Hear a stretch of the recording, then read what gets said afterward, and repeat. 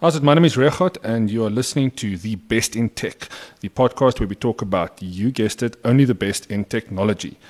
This week I'm sitting with Thibaut Duson, the GM for Southern Africa at Lenovo. How's it, Duson? How are you doing? Very well, and yourself? Good. Excellent. We're going to be chatting about Lenovo and lots of cool technology right after this.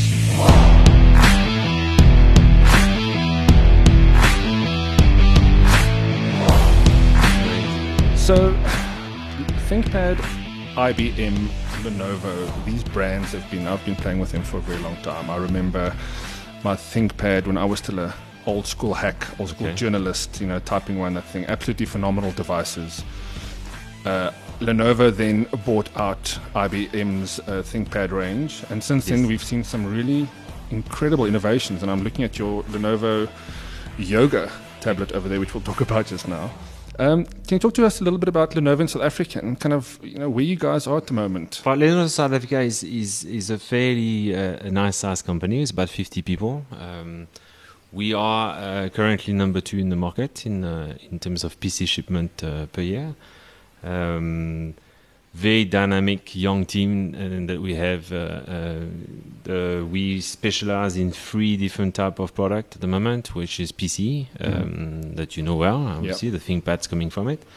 And then we have the mobile phone with Motorola, which is part of the Lenovo stable. And then we have what we call the data center group, which we bought the server business from IBM 2 years ago, which we actually sell into South Africa as well. Oh, fantastic. I'm sure that must be quite in high demand. I mean, the quality of the product in a server environment. Well, it's quite nice is to have a one-stop shop for the customers that we have. They're obviously looking for mobility, so Motorola is there, as well as some of the tablets and mobile computers that we sell. But there's a huge demand, obviously, to get the data center in place, and that's where the data center group comes in. So it gives us a nice opportunity to give a complete flavor of IT equipment to our partners and customers. So let's talk a little bit about you and your history. I'm always interested in finding out who the person is behind the title. Shame. What is your heritage? What is your background? Well, my background, basically, I'm French. So I've got a cheese background. I came to South Africa about 14 years ago. I was working at the time for a competitor that actually brought me to the country. And I was supposed to be here for 2 years. And then I fell in love with the country, so basically stayed. I'm now completely, fully South African, if you can say it that way. My background in technology, where I started basically in the logistics side of things. I was responsible for product quality, and I came into this country because there was a factory that was manufacturing PCs, and they needed my expertise for quality. So that was basically my background: all logistic, all quality production control, etc., etc. And then, like anything else in life, you have to go and have a look at sales and marketing and finance, and all through that, I became very involved in the country, very involved in the IT industry, and. Has it always been with Lenovo? No, it was with Hewlett-Packard before that for 14 years, and I've been with Lenovo for about 2 years now. Okay. So you've got to. I mean, being with HP gives you a lot of in-depth insights into the industry. Yes, very much so. And it was quite interesting because at the time when I arrived in 2004, the industry was booming. So after the huge increase of IT demand before 2000 because of the Y2K bugs, a lot of people sold, but nothing happened. There was a little bit of a dip in the market, but then at 2004, things started to go very well. I mean, the IT industry was basically growing at 25-30% on year. And I think at these glory days, the IT industry went to about 2.2 million units sold per year in South Africa, and South Africa only. So it was really, really an exciting time. So there was an economic downturn, financial crash in the world. Yep. So it kind of like tempered the GDP growth in the country. And then, but not only because of that, you would see as well the the coming of new technology like tablets, like smartphones. And now all of a sudden people, instead of using the PC, a laptop or desktop, starting to use other pieces of technology to access the internet. And this is where you see that the PC growth in South Africa, but in the world in a way, kind of like went down a little bit. And we are now in 2017, and we're looking at anything between 1.2, 1.3 million units still being sold into the country on the PC side of the business. So quite a lot smaller than what it used to be. But it's a constant business. It doesn't really disappear. It's completely mature now. So, and there's three major players that owns more than 80% of the market in South Africa, being HP, Dell, and Lenovo. Now, if we look at the split between notebooks and PCs, desktop PCs, I mean, do you see a trend where businesses, the corporates, still use desktops, moving away from that? I mean, what other technology are they taking up if they're not going the notebook route? No, there's still desktop. It used to decline quite a bit. Funny enough, in 2006, I think you could see that notebook took over desktop in terms of volume in South Africa. But it's still important for some of our customers. So you're looking at the banks, you're looking at some Department of Education, some financial institution. They want the data to stay in-house, and they can't really secure a notebook as much as they want to. So they like to have a desktop. It's a little bit easier to secure, and it's a little bit easier to manage as well. Well, that's a good point. I mean, it really is about security rather than. I mean, that's a computer that needs to stay in one place, and you don't want the data to be compromised. Exactly. So if you, for instance, have a call center, what happens usually is that they have a huge screen, and then mounted in the back is the desktop. They obviously don't want the data to leave the office. They don't need that portability that salespeople would use, for instance. So desktop here still has a big place and a prominent place in those businesses. Now, if we look at some of the Lenovo, because let's be honest, notebook tech is the most fun. I mean, desktop tech, I mean, for gamers, yes, I can see the value. Yeah, there's a lot of fun in it, but for us serious mobile warriors, a high-spec notebook is still much better than and I say it in inverted quotes, a clunky desktop.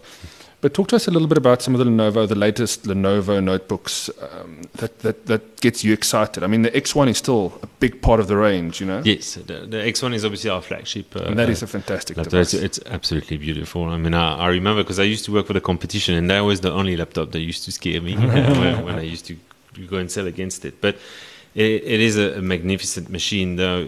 What we see more and more, and technology for me, that's what is important.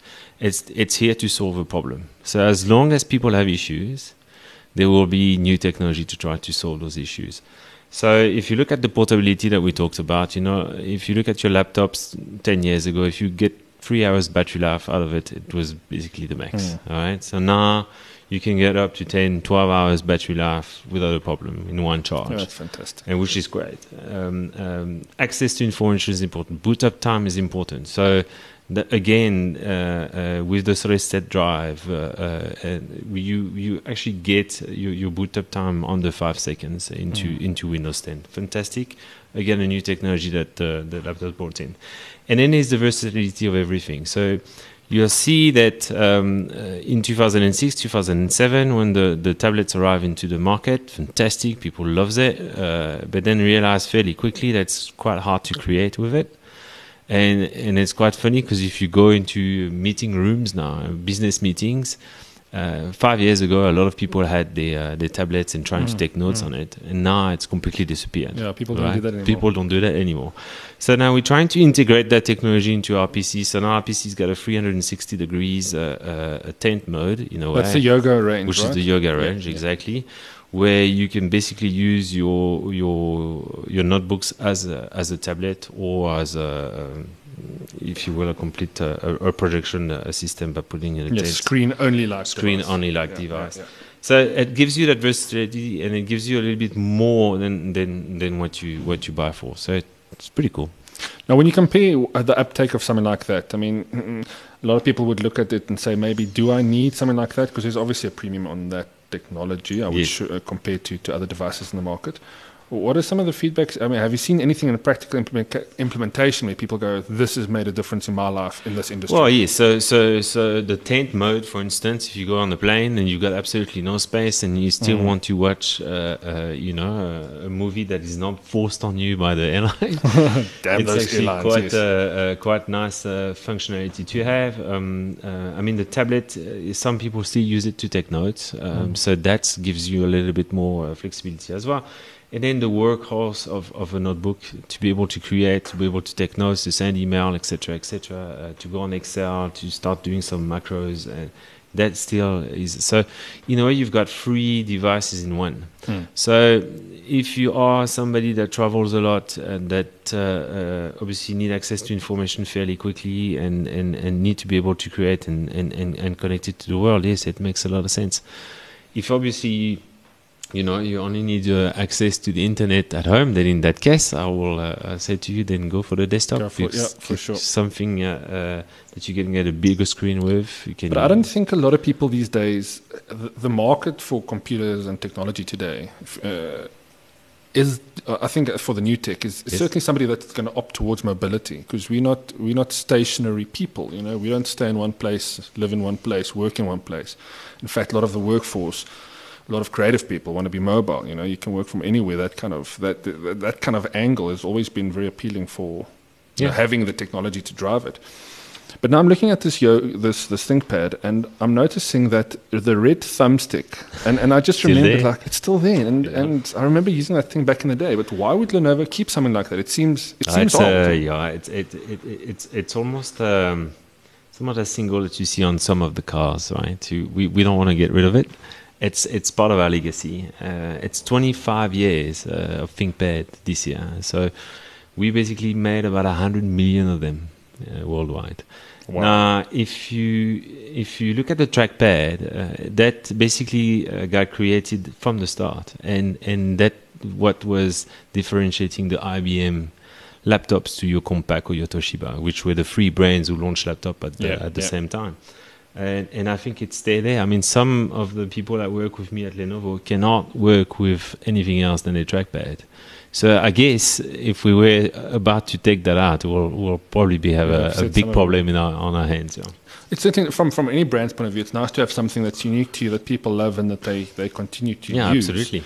And I think that's what makes a general technology product set it apart from an iconic technology product. And we were talking about 25 years of Lenovo. I mean, that's an incredible long time for any technology manufacturer. For any brand technology. To be producing a range of products.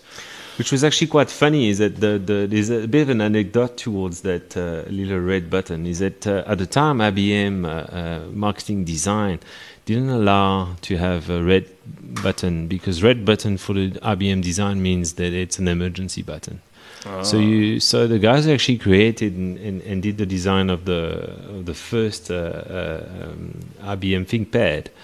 Basically told the marketing people that it wasn't red, it was magenta, and they basically gave the code color for magenta. But then through the different reiteration of the design, it became redder and redder and redder, but still basically pretended to the marketing people that it wasn't red, and that's how he got around it. They snuck it through. Fantastic. They basically snuck it through. It's very iconic. I mean, if you look at the ThinkPad logo with the little red dot on there, I mean, it's part of what the brand is. It is.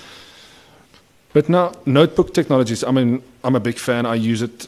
I don't know how I'll live without my notebook. I mean, my life is on there. I do everything I possibly can. But my requirement is top of the range. I need lots of memory, fast hard drive, and a good processor, because I do a lot of video editing.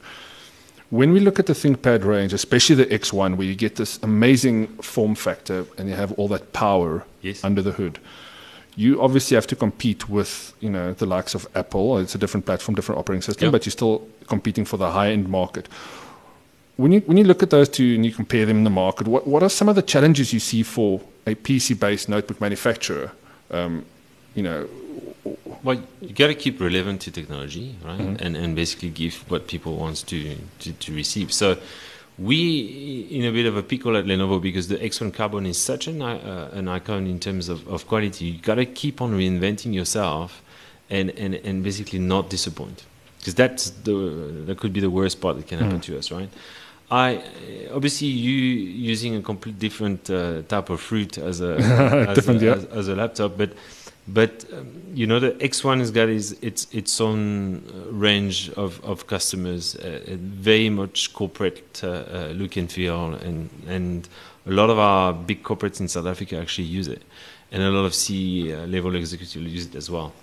I guess Apple's got a different place in the business world. I mean, a lot of graphic designers actually use it. There are some C-level executives as well that do enjoy bringing the Apple at work, even though the CIOs and IT department usually don't really like it because it's quite hard to manage. But it's two different type of laptop, different type of technology, and really? I guess there are some people that like Apple better, and then some people like the ThinkPad better. I think there's space for. There's definitely space for everybody, but the conversations I hear among my friends and creatives and executives and those guys, these days it's less about, I guess, the operating system. It's more about the power and the overall functionality of the device that you buy. So if you can't perform your job function on your notebook, whether it's something that's ultra portable, high resolution screen, obviously good specs, the race is still there. The race is still to give me the most power, most battery life in the small form factor, something that's going to make my life easier, but I want everything under the hood. What are some of the things that you guys are working on that we can look forward to perhaps in this race? Because we know processing power is one of them. Yes, so for processing power, even though a little bit less now than it used to be in the past, and I guess it's because of the SSD drive, because now access to information is a lot faster. So some people will actually go to a Core i5 rather than a Core i7 just because of battery consumption. It's a lot better, and it's a lot less overheat as well for some of the system that's out there. But I think the race is still on battery life. I still, from a battery point of view, if you can get a week rather than 2 days, even better. You don't never have to get your charger with you, and so that's still something that we're working on. I'm guessing flexible display will probably be a technology to have a look at, just because of space and having the possibility to have to still have a fairly decent sized screens, but when you fold everything up, it should be a little bit smaller, so taking a little bit less space in your bag. So you're saying you could potentially have a larger screen, like 17-inch notebooks are not a thing anymore. It used to be a thing. No, you hardly find them. Yeah, you don't find them anymore. But it would be amazing from a mobile user's point of view to have access to the same form factor or small form factor of a 15-inch, but a larger screen device. So you're saying that's kind of on the pipeline there? Well, I can't technology-wise. I won't tell you what's in the pipeline because I'm not really allowed to. But I mean, if I was in R&D and if I was looking at what new technology can bring, flexible display will definitely something I would look at. Be on top of your list. Yes, that will be on top of my list, as well as projection, as well as security, and so on and so forth. So there's still a lot of cables in our life, and I can see it in the room. I'm talking to you. We've got a few cables in front of us. Yeah. I've got state-of-the-art technology in this room, and yet still a lot of cables to try to project, to try to connect, etc., etc. I guess the future will be cable-less. So the more technology we can bring in the workplace, where we can actually get rid of all of it, the better it will be. Yeah, for sure. But that's largely a chipset manufacturer's responsibility, right? They need to have the tech that makes everything communicate effortlessly. There's a lot of that. There's a lot of new technology that can come up, like Wi-Fi or Wi-Fi, that allows you to be completely cable-less. And then there's obviously the wireless charging cable technology that should come up fairly quickly. So I mean, there's quite a few things that, when you think about it now, small changes can actually help to make your life a little bit better. Is something that the manufacturers needs to think of, right? Yeah, for sure. But I guess with all of these things, you're always competing with space inside a computer. Like we've seen stuff that Apple's done when they remove a component that's much loved, like the 3.5mm jack. It's difficult to make these jumps in technology if you as a brand isn't. If you as a brand don't want to make that leap and make a big difference and alienate your customers. The brands have to take risk, but I've got I've got a great story on this one. I remember when I first arrived in 2004, the manufacturing facilities I was looking after, we were doing desktop. And those desktop are floppy drives, those 3.5 millimeters floppy drive. And we thought to ourselves, okay, we can save $5-7 to the customer to take those drives out. And we did that.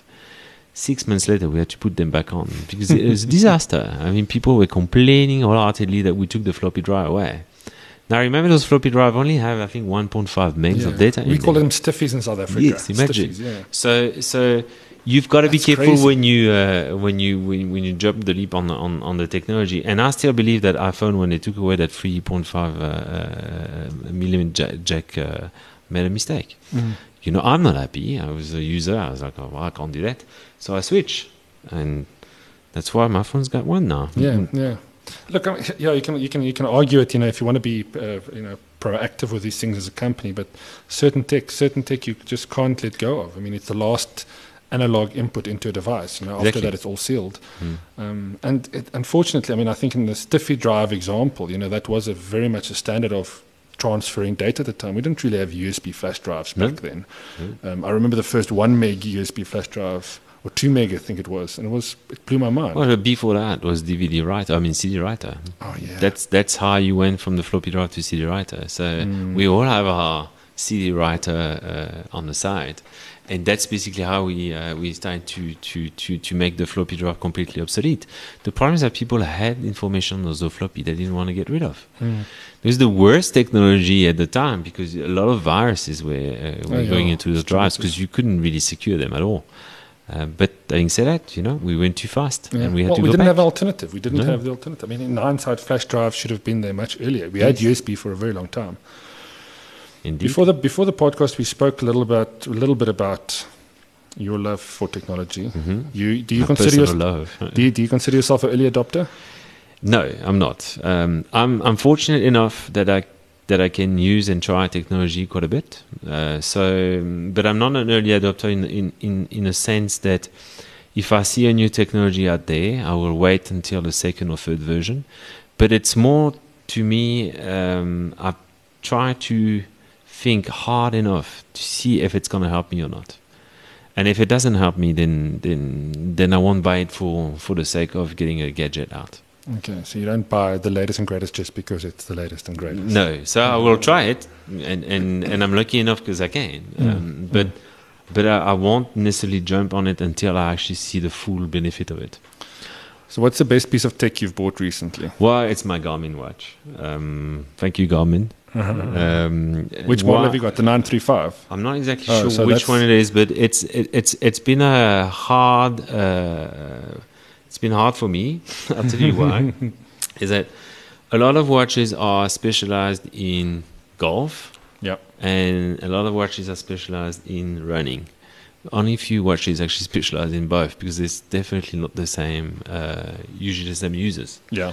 And I remember having a chat with the Garmin marketing manager at Noel in South Africa, and he said, well, we don't have both combined because normally a runner is not a golfer and a golfer is not a runner.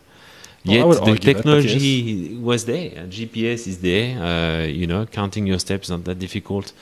So it took me a while to get to a smartwatch, and the really reason is that because I couldn't find one that would combine the two hobbies that I have. The two effectively, yeah. That's a Forerunner 30.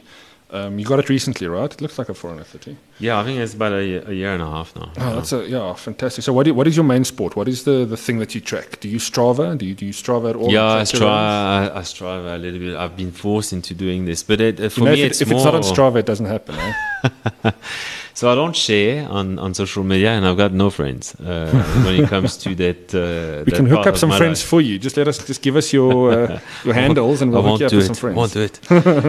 But it really, for me, it was. I used to run quite a bit, and I had no idea what was my distance. So I basically had to go and drive my car, my motorbike to see more or less what sort of distance I was doing. Yeah. So again, that technology for me actually brought that peace of mind, knowing exactly what sort of mileage I was doing, what sort of time I was doing as well, so that I could prepare a little bit better for races.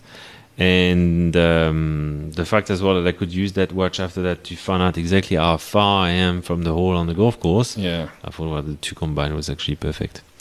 hence what I actually took it for. Yeah, no, that's fantastic. I mean, I can't imagine I'm a mountain biker, so I can't imagine doing any single cycle without tracking it because the data, I loved looking at the route, especially if I find something that works well for me. But having all the data, the elevation, the speed. Yes, it's fun. Important. It's the fun part of your run, or the fun part of your exercise. Is at least you can track a little bit what you've done, and you can see improvement much easier. Yes. Having said that, I've done it recently, which is actually quite fun. Is I turn my watch away, and I run freely. I don't look at the speed, and I don't look at the distance. So, and what I meant by run freely, i.e., I just don't put music on even. And I just run until I'm tired, and I come back to, and then I look at my distance afterwards. And it's quite, it makes it a little bit easier. Should try. I've stopped looking at my cycle computer because I'm not a pro athlete, and if you see 10Ks but you think you've done 20, that's soul destroying. So fair enough. But the heart rate obviously is very handy. Yes. Now, if we look at other technology. Are you a home automation fan? Because that is a big thing at the moment. Not yet, because once again, there's nothing in home automation that I believe is groundbreaking. Yeah. Knowing that I can switch on my lights when I'm 200 meters away from my house doesn't actually make any sort of sense to me. If I was living in Europe, where it's really cold, sometimes in winter, that I can maybe put my heater on. Preheat the house. Yes. Yeah. Before I can arrive home, I'll say, yes, why not, maybe. But I don't see the appeal for now. I really don't. So I'm not that excited by it yet. There might be something that comes up and then I'm thinking to myself, okay, well, this is it. I'm convinced and I'm keen. But that's my approach to technology. If it doesn't help me... It's a wise way of looking at it. You'll save yourself lots and lots of money. But home automation, I think, is going to become anything that's connected and the Internet of Things.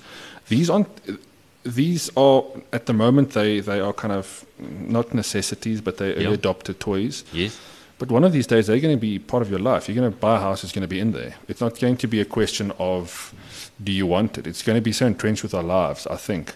Yeah. Especially if you look at having solar powered houses. Automate your geyser. Everything, it's just more efficient once you automate things because it works when it's supposed to be working and doesn't draw power. Also gives you information, right? So if you want to see if your kids are at home and all those things, the camera angle, I find it absolutely fascinating. But I think these things are going to be part of our lives, whether we like it or not. Yes, I mean, absolutely. in many ways, it's here already. If you look at what your cell phone does, you would have thought 20 years ago that you'll have all this power in your pocket. 5 years ago, even. Yeah, 5 years ago. Yeah, sure. Never mind 20 years. No, absolutely. And as I said, I don't resist technology. Never My resist. kid right now doesn't even crawl yet, so I don't really need to know when he's arriving home or not, or at what time is he leaving, for that matter. It might happen in 5 years' time when I said, you know what, this is exactly what I need, because I need to be able to open the door for when I'm at work and he's not, and he doesn't have a key, etc., etc. Makes sense to me at that time. Let me buy it. I was a big fan of the intelligent fridge. I was able to buy what's missing inside the fridge. You see, that for me, I would have bought it right away. Problem is that the connectivity in this country and the delivery at home is quite a difficult thing to do. This technology. I mean, it's still, I think, LG did some massive things in that arena. I remember going to the factory many, many, many years ago when they were showing the stuff off with a beautiful large screen. It was fantastic. But now... It's almost doesn't seem practical to have a fridge with that technology in it. You'd rather have a module that plugs into any fridge that gives you that ability. Yes, whether it's a sensor, IoT that you put into your fridge. But then you can imagine that the entire supply chain to try to supply food to your home via an automated order placement was already developed. So somehow the technology might not be exactly what to use it for, but there's a lot of things in the back end that have been developed because of that. And it still is now used in a different way. But a lot of these... Not a bad thing. It's not a bad thing, no. But I think that's why we need standards again, because if these companies develop their tech and they develop it in isolation, we've seen it with a lot of these companies, it doesn't chat to anything else. So you have to buy into, and Apple's a great example, you have to buy into the tech, right? You have to have the phone and the notebook and the Apple TV if you want that experience. And it works, and it's great if you can do it, but not a lot of people are invested in that. They don't want to get into that. No, not for sure. So it locked you down a little bit as well, so it's always difficult. Yeah, for sure. It's not exactly open. What about VR? because that has been one of my favorite topics to talk to. AR and VR, because it's now become a real thing. I mean, Pokemon Go was probably the first mainstream implementation of the technology. Yes. It might have been a proof of concept for what is possible. It's gamification of a concept. It's very straightforward, but the uptake was absolutely incredible. Now we have dedicated chips that's designed to offset in either a computer or a mobile phone that extra processing power that's needed to do all these cognitive, as they call it, processing. What are your thoughts on that? Because this in a notebook space could also revolutionize the way we do everything. Yes, I mean, I believe in it from an education point of view, as well as anything that has to do with distance learning. So I believe that's super important. Now, I've used technology where you can see what's inside the car, to fix an engine, how to take parts aside, people explaining to you from miles away what you need to do. Fantastic. Even surgery's happening from across the country, even the surgery, world. And it's actually completely. I mean, a lot of people are using it right now, so it works beautifully. From a consumer point of view, I haven't seen anything special right now, and it might turn out to be, that it's going to happen. I know from a Lenovo point of view, for instance, we've got that Jedi's Challenge on a VR, which is apparently amazing. I haven't tried it yet, but I'm super excited because I'm a big Star Wars fan. It looks amazing, but it's still at its infancy.